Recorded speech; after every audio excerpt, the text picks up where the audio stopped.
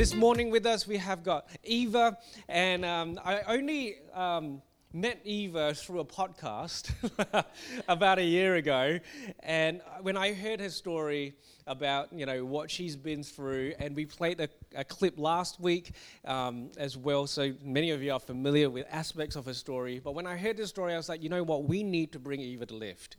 We need to hear the story because it's a story that captures, I guess, a sense of what really the darkness that life can be on this earth, but also the glorious hope that we can have as Christians, and also how God can use what was meant to really destroy us to then bring hope and life to other people. And so Eva captures that, and I met up with her maybe about a month and a half ago, and I was like, you've got so much life and you've got so much joy, and I absolutely love it. We're going to have a great conversation. So why don't you help me welcome Eva as she comes up this morning.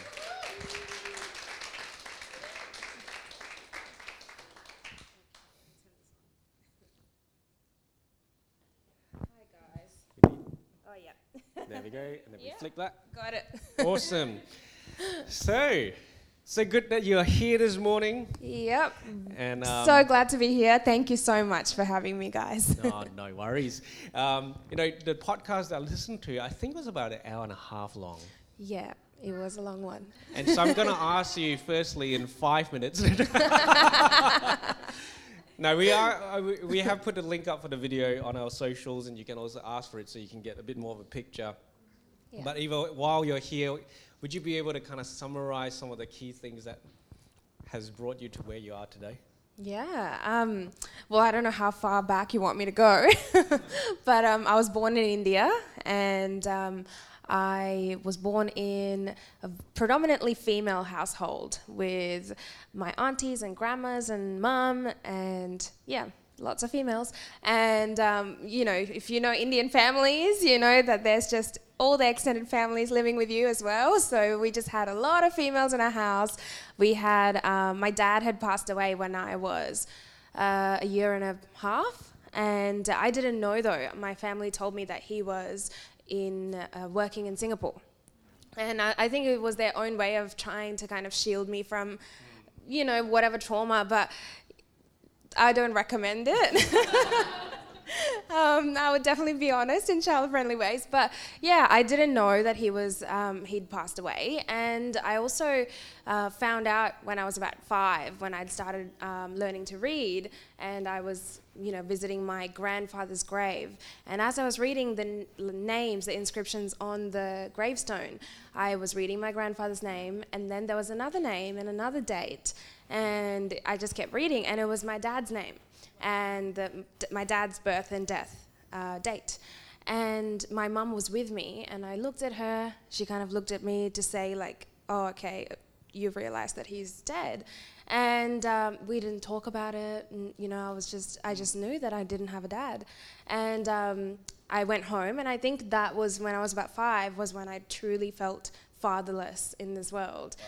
And I had so far told all my kindy pre-primary friends that my dad is working abroad, and I would wave to all the planes as they went past. But yeah, and my cousin kind of later confirms that, yep, I told you not to wave at planes. That's a very sympathetic way of dealing with that situation. He was only a couple of years older than me, so he thought I was so silly for doing this because he remembered, I think. Wow. And so that's kind of my introduction, I guess, to the world. And since then, there had just been a lot of abuse from various men in my family. And by the time I was 11, I'd been abused by 6 different men. And then my mum would marry my stepdad, and then it just continued the same kind of abuse. And we moved to Australia when I was 13 or 14, and I was here for a year. I didn't really know what the abuse that I had endured was very, I guess, taboo, and so I didn't really know what it was. I was very groomed to think that it was what everyone went through. And so then I came to Australia and we had like health lessons, and that's when I realized that this stuff that was happening to me isn't cultural. It's not, you know, because I didn't have a dad and didn't know what dads were supposed to do. And so when I came to Australia and, you know, learned all this health stuff, I realized weight of what was happening to me. And then I heard like a boy asked me out at school, and I said I can't go, and he'd made a crude joke, and I said it's not funny because it's true. And then he was, you have to tell the chaplain. If you don't tell the chaplain, I'm going to tell her at lunch. Told the chaplain contacted DCP, and I was taken into foster care. So that's how I entered into foster care that day. And that was about 15-ish? Yeah, I was... Yeah, just before my 15th birthday. So I had my 15th birthday at this person's house. I was like sleeping on their air mattress in their front room because they didn't have anywhere else. And I remember waking up at 12, like midnight, and just watching the clock go. And I just felt so sorry for myself. And, you know, it was just a really lonely time, and scary and shameful. So all of those feelings, just the opposite of the fruit of the Spirit, was just kind of engulfing me, I think, at that time. And so came into foster care. I was with a couple of people, a couple of families. And the first family that I was with were fine. I was with them for a couple of months. And then they'd found a placement. It took a long time because I was a teenager. And I think it takes, you know, not many people are open for teenagers or want to take teenagers. And so it took a very long time for them to find anywhere for me to go. And so when I did, it was just, their culture was completely different to mine. And I remember the first morning at their house, I was sitting in the room and I didn't know what the family's routines were. So I was just sitting in there. I'd gotten ready. I went back into my room before anyone was up, and I was sitting there so scared. And then I had a knock on my door, and I was like, yep, real timid. And the foster parent was like, are you up? Do you want some breakfast? And I was like, okay. And she goes, would you like Nutri-Grain or Cheerios? And I remember thinking, what the heck is a Nutri-Grain? And I was like, the first one. And then I went outside and I realized it was cereal. So I was like, oh, okay. And and so it was a real adjustment to kind of fit into, I guess, the norms of what a English family would, you know, were used to, and what was the reality of living there. And then my placement broke down a couple of years after that. I'm just giving you a quick overview. And then I ended up in a group home. And this group home, I think, was the first time. By this time, I was about 17, and I was there for a couple of years, and then I aged out of care. But God comes in there, like the entire way through. His story has, you know, it's his story, and he's been weaving his grace throughout, you know, even the times that I guess to the world looks like completely dark and sad and dangerous. I just, you know, there's these little tiny glimmers of hope where he'd planted these little seeds and these little people, these little comments, a smile, all of those things where I could see that he kept me, it carried me all throughout the times of suffering and darkness.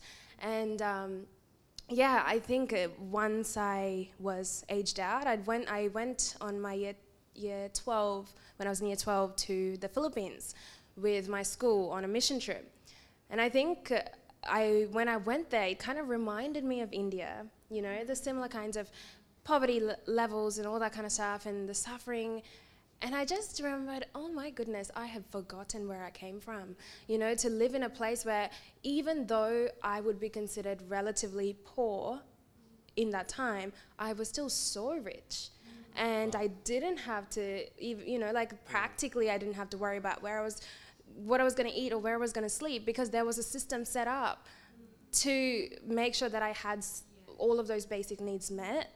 And then when I went back, God just reminded me that there is, not that he invalidated my suffering, because I think he was very much just showing me that I carried you through, and now you have a purpose. You have always had a purpose because I'm carrying you through, because of whose you are, because you belong to me.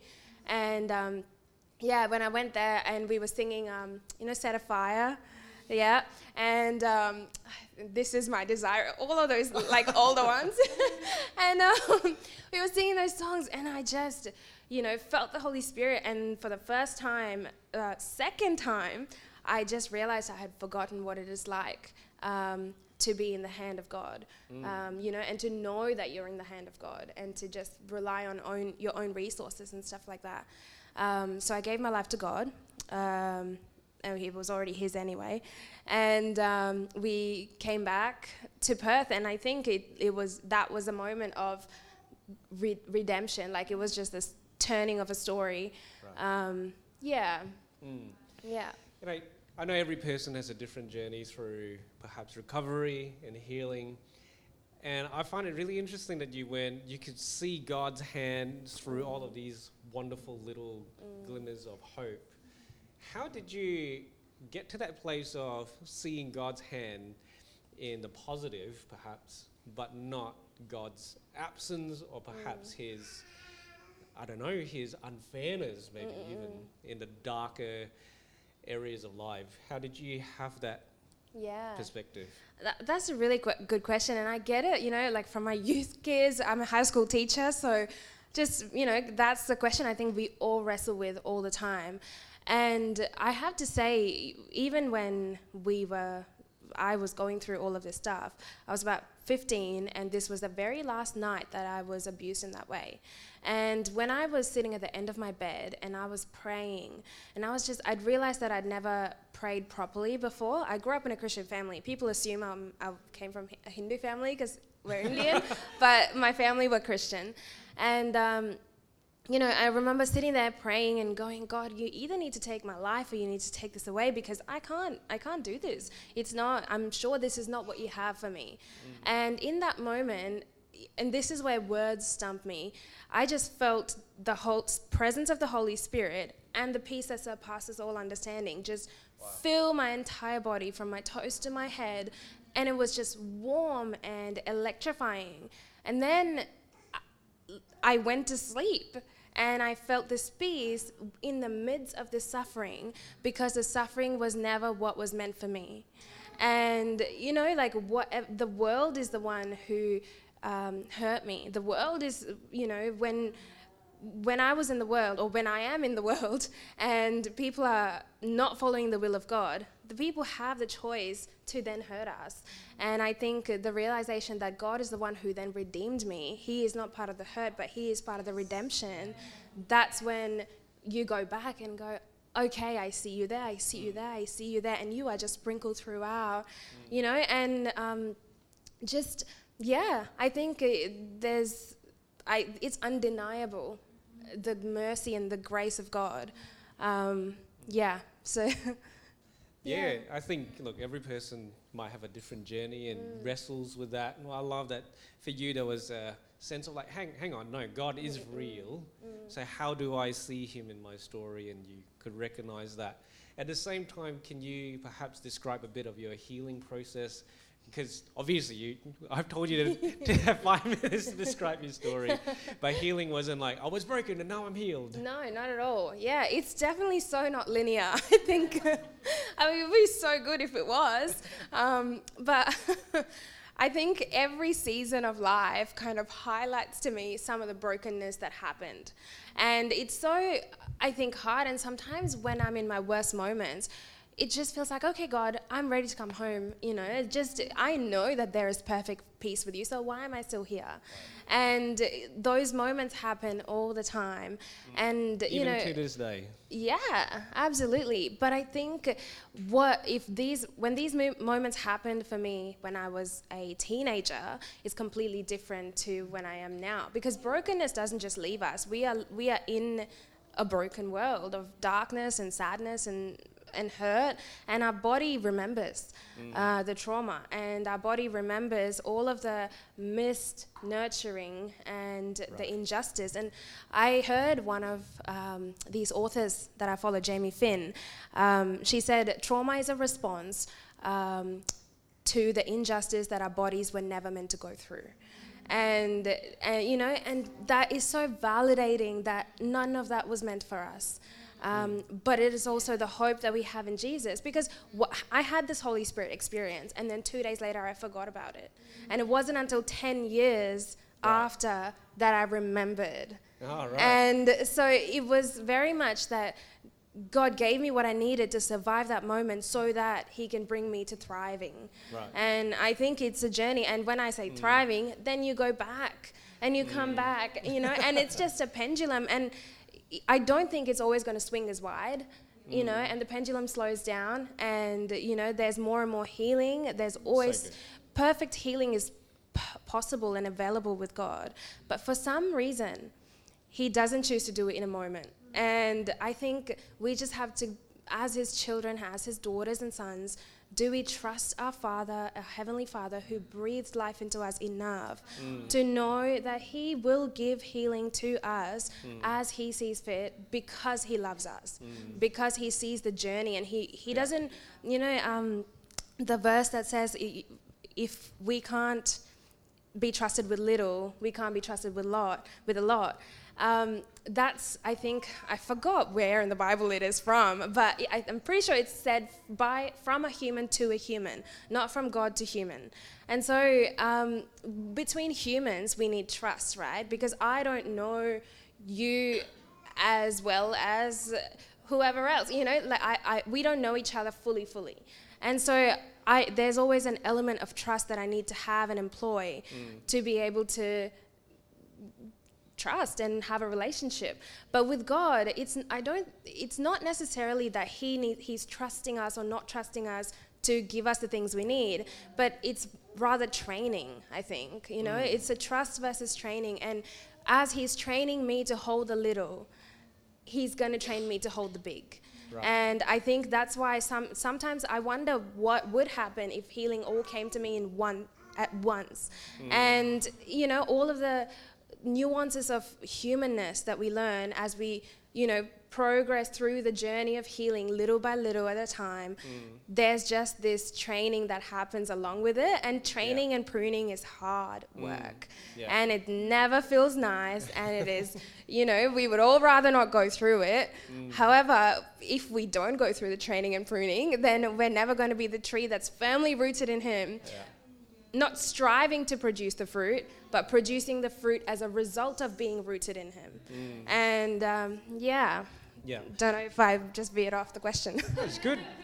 I did tell Eva that if any question I ask, she doesn't want to answer, she can say pass. So if she says pass, that's because this was unscripted. But do you see yourself, because I feel like when I'm speaking to some people, there's this sense of, I've been broken, and so I'm broken. And then there's this sense of like, as long as there's an element of brokenness, I'm still broken. Versus God has healed me, or even is healing me.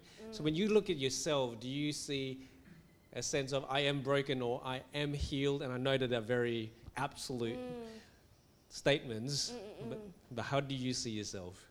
That's a really good question. I don't know how to answer that one. No, I think I don't see myself as broken, but I do see myself as sinful. And I see myself as incomplete without him. It's funny, I was at a wedding yesterday, which is why my hair looks fabulous today. And it was one of my friends getting married, and I was seated with this beautiful lady who runs the kids church at my church. And she was just asking about, because we have foster carers, my husband and I, and we've cared for a few kids. And my daughter, who is currently almost 18, she has been just having a fantastically traumatic time recently, and just all the trauma's coming out, and we've just had to navigate a lot of difficult things, just trauma presenting itself in different ways. And you would think that because I was in care and because I'd been through similar like self-harm stuff or whatever, that I would somehow be empathetic towards it. And it's not that I don't show that I'm not empathetic. I think some of the stuff, when it comes to the moment, it's the sinfulness of me is so evident that I just go, oh my gosh, again, or oh this, I'm so tired from work. And the first thing you think is self. And then God goes, I don't do that to you. And then I'm slow to patience. And so then, even though we may not have the feelings of love, you kind of act in love and then the feelings follow. So that's been my journey for the last few weeks almost, and it's just been some intense stuff. And we as human, we want to preserve ourselves, we want to glorify ourselves, we want to focus on our, sleep and all that kind of stuff, and it's okay to meet our needs, but I think I can definitely elevate that, and we can all elevate that. And then to meet the needs of somebody else, I'm like, okay, being a parent, I think exposes the sinfulness of our own hearts so much more than anything else. Even when we don't act in it, it's there. And we know that we are flawed and sinful, and it's only by the grace of God that we are anything else other than broken and sinful. And so, maybe not brokenness, but I'm very aware of my sinfulness. Yeah. I guess in a way, and this is part of the conversation that we had when we got Jalari a while ago, but there's that sense as well in your story that you might call yourself sinful, but you were also massively sinned against. And in that way, you could maybe say that you're a victim of what took place in this really broken world. How did you move from a place of, I was a victim of that, and even maybe to a sense that I survived that, to going, that doesn't actually define me fully, or how does that interact with Eva of today? Yeah, I think we had conversations around this, and we were talking about victimhood and how it was the easiest thing for me to do was sit in my identity as a victim, because that is a true identity that I have, and maybe not true. It's equally valid. I think it would be fine for people to look at me if I was doing just having unhealthy coping systems, for them to go, oh no, that makes sense. She's been through this. Yeah, it would be totally valid. However, I think the easiest thing for me to do would be to sit in my victimhood, but the redemptive thing for me to step into would be for me to realize that victimhood isn't my entire identity. Yeah. And it also isn't, doesn't give me permission to then have the only truth, because victimhood, I feel like the dichotomy usually is victim versus perpetrator. And when you're comfortably sitting in your victimhood, you're never entering into the perpetrator. And when we think that we are never perpetrators in anybody's story in any capacity, I think we can get into a place of huge arrogance. And that's the danger we have as people, foster youth or youth who've been adopted, whatever it is, that's the danger of us going, okay, even though people have sinned against me, even though I was a victim, the sinfulness is there, and I can be equally, maybe not equally, hopefully not equally, but I am a perpetrator too in somebody's story, but neither of those things need to attach to our identity, because we are who He says we are, not a victim, not a perpetrator, but a human who is hopefully consistently learning to cleave onto God, who is learning to abide in Him. Yeah. And then we can continue to grow in His likeness. Yeah. And then hopefully the other people who are coming after us and growing up after us and looking up to us can actually be looking at what God is like, and we can be a reflection of Him. So I think that's a dichotomy I would definitely try to stay away from. Yeah, and maybe it's tough because I guess all the Hollywood stories, it's like you're either the victim or the perpetrator. But to kind of see I'm a victim and a perpetrator, and therefore maybe I'm something else completely. I'm human. Victim and a perpetrator and so much more. Yes. And, I think it's very dichotomies are just easy to understand. When we only have two things to choose from, our brains don't have to work too hard to understand the nuances, right? Yeah. But we are so much more than just this or that. Yes. Yeah.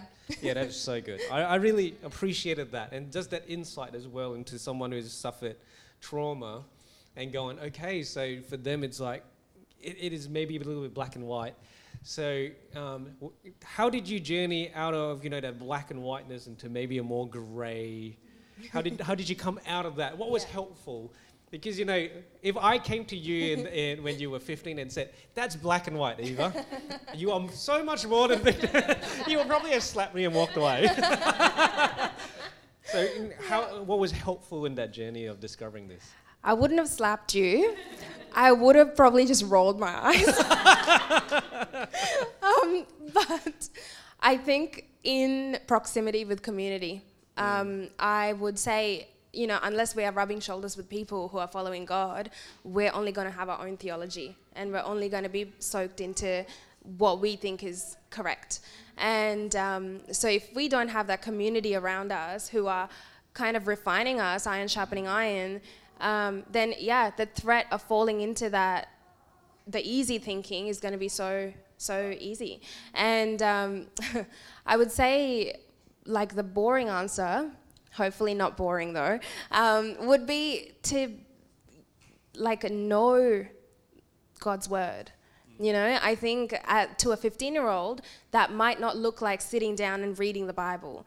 But it does look like putting people in their lives, or people coming alongside them who will speak that, modeling, and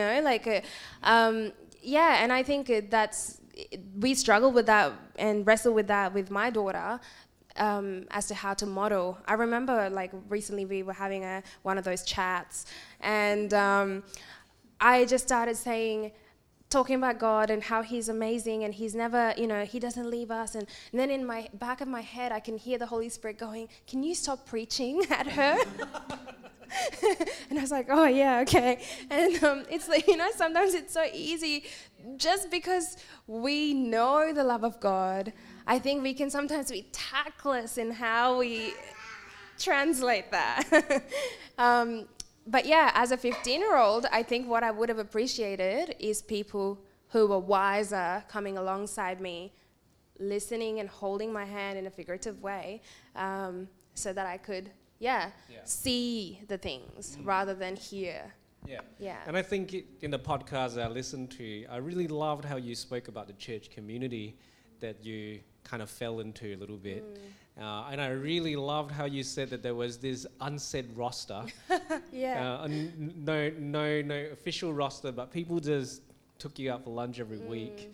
How did that start? Because for me, sometimes I think when I think about myself, it's like coming to this random person, hey, you're coming out for lunch with us. It's a bit like, and especially for someone I don't know, like that where you were in terms of trust.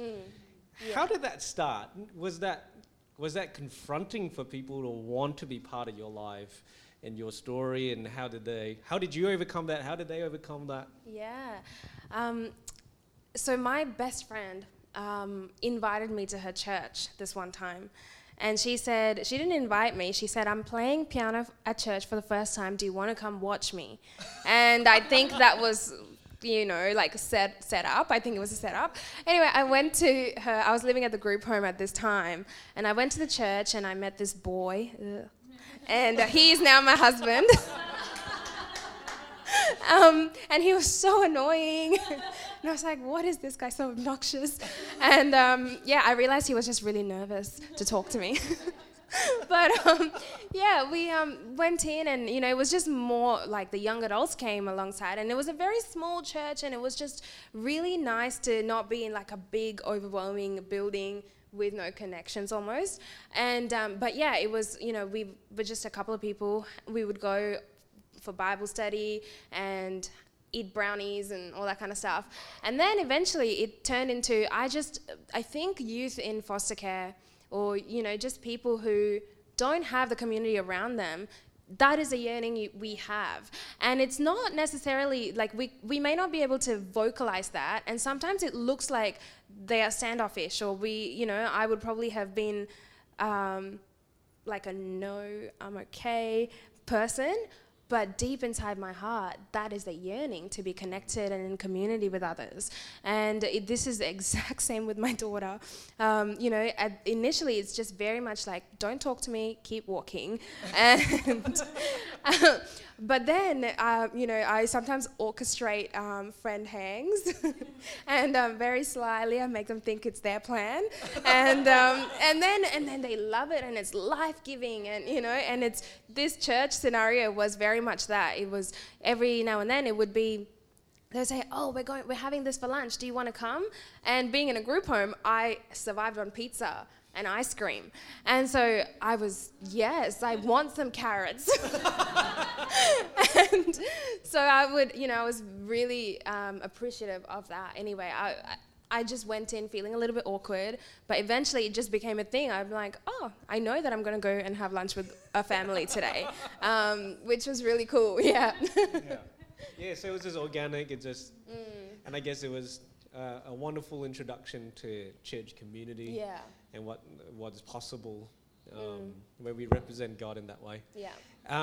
So now you're also a foster parent, and you kind of mentioned really quickly that your foster experience kind of broke down. How are you navigating being a healthy, present foster when maybe you didn't have the experience yourself? Yeah. So we don't have any biological kids, but I always knew that we would want to foster or adopt, not really sure when or how that was going to come about. And we'd been married for about 4 years, I think, when we started the process of getting into care. And we applied, got through, we had a few kids, it was fun, and then we had the challenges. And then I started realizing that I'm not a saint and I am not Jesus, and that I need to stop pretending to be him and try to just be more like him. And but it's just this blind reliance sometimes. I don't really know how to say like specific strategies that I've used. Like, of course, like being trauma informed is a huge thing that, knowing that traditional parenting is going to be different to parenting a child with trauma. And sometimes parenting a child with trauma is going to look like enabling to people watching from outside. But we know our kids' needs, and we know where God is going to come and meet us, and we know that too much patience is okay. And that, I think the anxiety for me starting my parenting journey came from, she needs to be a well-rounded adult, and I was always parenting the adult that she needed to be rather than parenting the child that she is. Rather than meeting her where she is at now, I was trying to turn everything into a lesson. And, and I hated that as a child, and I don't know why I was doing that. And because maybe that's what I was exposed to, I was trying to make everything into a lesson rather than delighting in my child.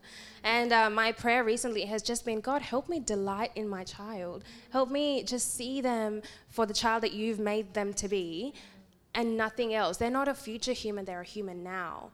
And I think it's just consistently seeking God's wisdom and then not acting out of my sinfulness, but acting out of his wisdom has been a life changer. I think, there were so many times where I just questioned and went, I did sign up to this, and I felt like I can't complain.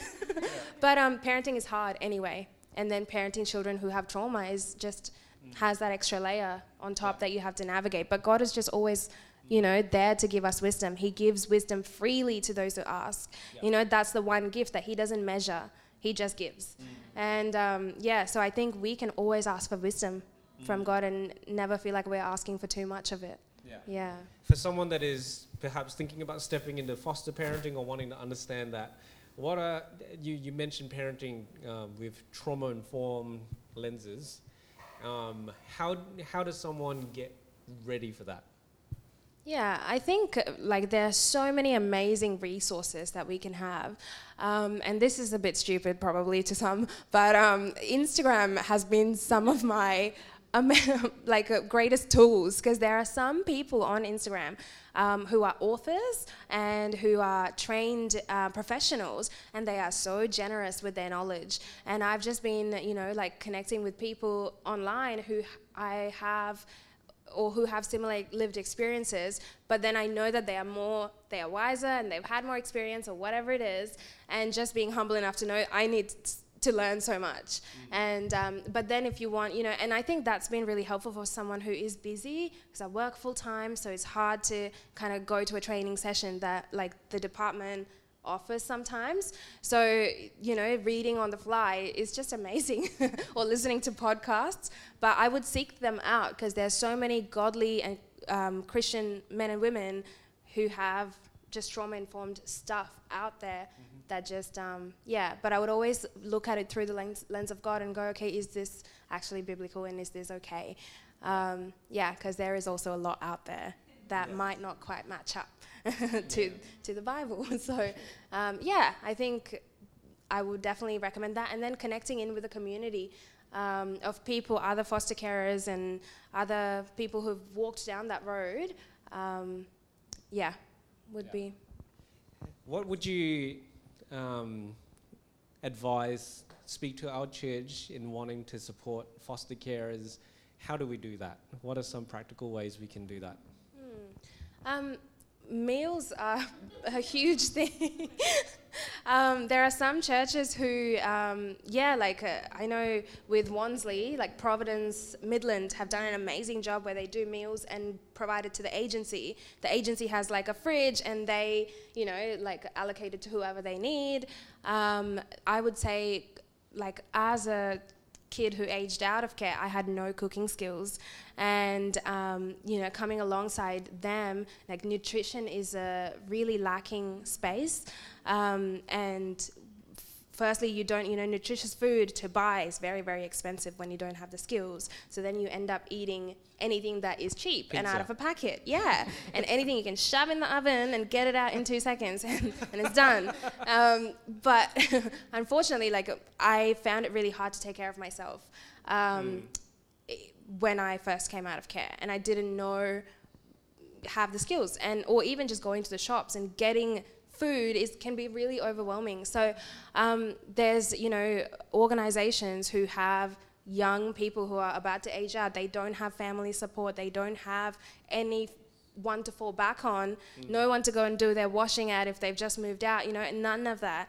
And so coming alongside something like that, like an organization like that, and thinking, okay, what can be, if we do a brainstorm almost of what are the skills that we have in our church, and what's the margin that we have in terms of time, and really being specific about the generosity and having a plan for generosity, I think would be an amazing gap filled. Yeah, and I think a big part of it is that this world can seem a little bit hidden. We talk about the war in Ukraine, but we don't talk about the kids in our streets and in our system. How do we find these kids? I think what I love, and I just have to rave about some of the churches in America, is their awareness. And I think you guys are awesome, because for a church that's fairly small, I know that you told me that there's so many people who are kind of in that space or thinking of being in that space, and I think that's just awesome, because there are some churches so big they don't necessarily even have that conversation or have people in that realm. So that's already such a huge encouragement to someone who isn't necessarily part of the church here. I mean, we are family, but it's just really encouraging. I think I was raving about you guys to my husband, and but to find these spaces, I would definitely Google the agencies, call them up and ask, because there's and they might always there would be responses that would be a bit I guess shocked. They would because no one really comes and asks, so they may not know how to respond initially. But then if we have a plan and say this is what we can do and this is what we would like to offer, they might ask you how much does it cost, and if you say nothing, then it would be pretty good. I know, I can link you with some, but schools would be a great place to start because obviously schools have kids in care, and so meeting up with student services or principals or whatever might be a great place. But sometimes there's just weight when we go as an organization rather than a person. Yeah. Not that people can't make change, but there's just, I think in the world, there's trust under big names or just established thing. So yeah, and I think I saw that maybe last week you were talking about kids who are in that semi-independent getting their license is super difficult. Yeah. Getting, so my daughter has just almost finished her driving hours.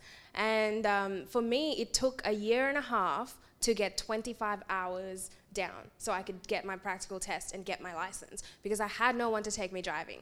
And I may or may not have forged a couple of hours in there. And we'll scrub that from the recording. Yeah, don't put that on. But and it's really, really hard to get driving hours when you don't have people to take you driving, right?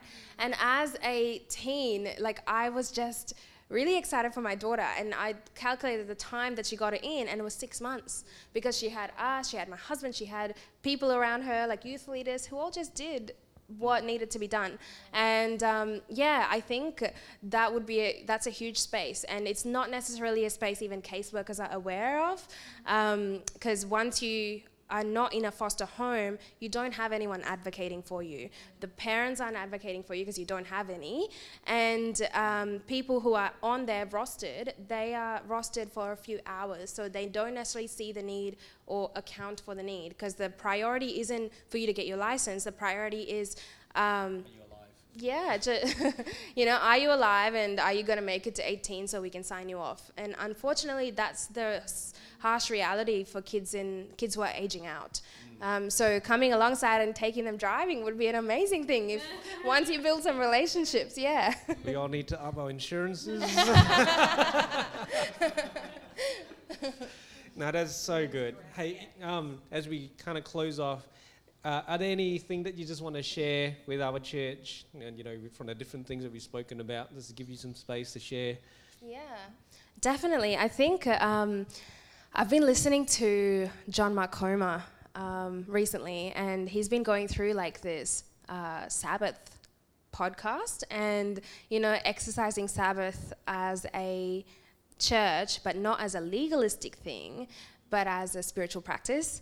And it just really made me think about rest, and deep soul rest, not, switching off from social media for a week and then hopefully that will make it better. It does, maybe for a moment. And then we're straight back into the notifications, right? And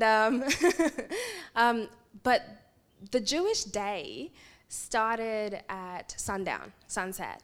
And so they started the day with rest. And when we start our day with rest, we're sleeping, we're resting, and God is at work. So God is at work and we're resting, and then we partner with God. When we wake up the next day or that day, whatever, And it was just such a refreshing way for me to think about rest, and that it's not something that we're allowed to do, it's something that we need to do, that our soul needs to be resting in Him.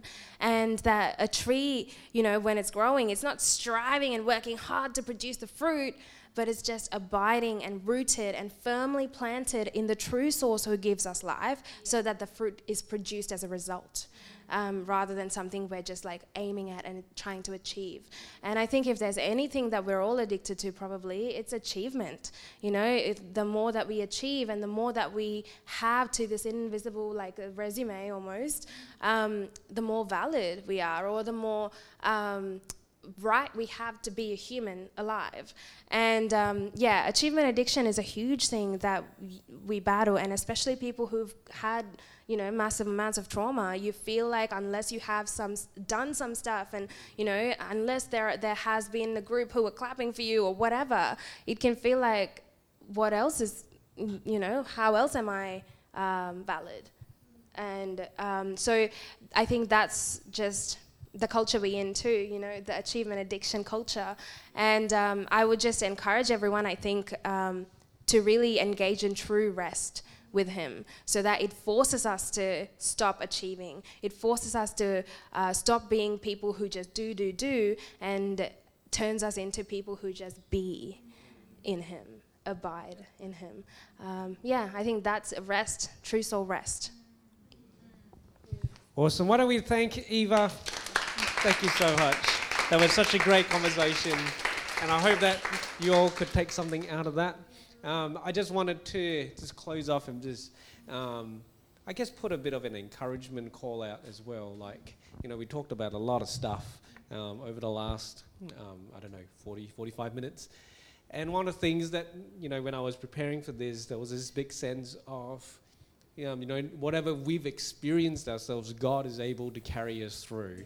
Not just to get us to a place of, I don't hurt anymore, because that's not really the goal, but to a place where we can actually partner with God and to do the things that God has called us to.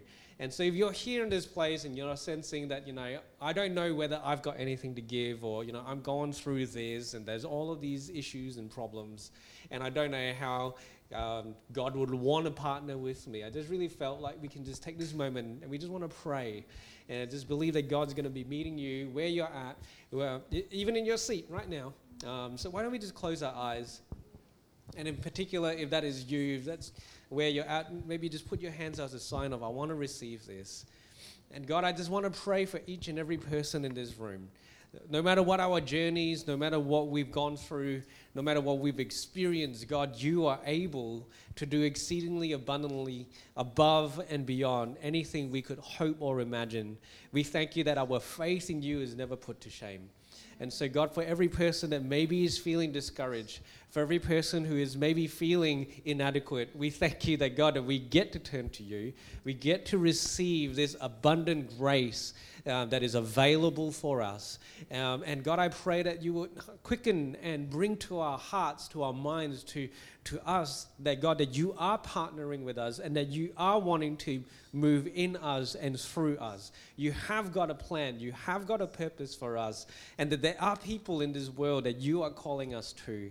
So even this morning, God, knows that maybe you're calling them to be more involved in the foster system in some way, shape, or form. God, I pray that you would just speak to them and help them to know that you are going to be with them on this journey, as scary as it might sound, as inadequate as we might feel, that God, that you are calling us and gracing us for this. And I pray this in your name. Amen. Awesome. Well, thanks so much for being part of our gathering this morning. You can connect with Eva a couple of different ways. On Insta in particular, there is her personal one where there's lots of different info, especially about the foster system. Did you just want to let us know what Consider the Lily is all about? Yeah, sure. I forgot about that. I am ambassadoring an organization called Consider the Lily, which is based in the Philippines. And they basically rescue girls out of trafficking, and they or sexual abuse, any of those situations, and they bring them to like this aftercare home. It might, to the Western eye, look like an orphanage, but the idea is a home. It's a family rather than an institution. And so there are about 70 girls across 2 homes, and they have all, like some of them have started at 3 years old who came to the home, and some of them have grown into adults, and they're now pursuing master's degrees. So there are about 7, I think, in university currently. There are some girls who've, done all of that and then come back to serve in the organization, which is just so fantastic and just a testament to God's redemption and again to who He is. So that's the organization. We've got some fundraisers coming up. I'm not sure if I'm allowed to talk about them. Yeah, go for it. So we've got a quiz night coming up where we're fundraising for them on the 1st of October. It's pretty full now, so I'm not sure if we have any more tables, but we do have one coming up on the 6th of November at the Quarry Amphitheatre. I don't know, it's like all the way in the city. It's beautiful, and we're doing like a benefit concert. So you're all welcome to join us and partner with God in just a little way so we can serve the girls in the Philippines. Yeah. Awesome. Well, that's it for us this morning. If you want to have a chat, Eva will be sticking around as well. We hope you've enjoyed this week's message. follow us on Instagram at The Live Church or on Facebook at Live Church Perth. That will give you all the up-to-date information about what's happening in the life of our church. Thanks again for listening. God bless.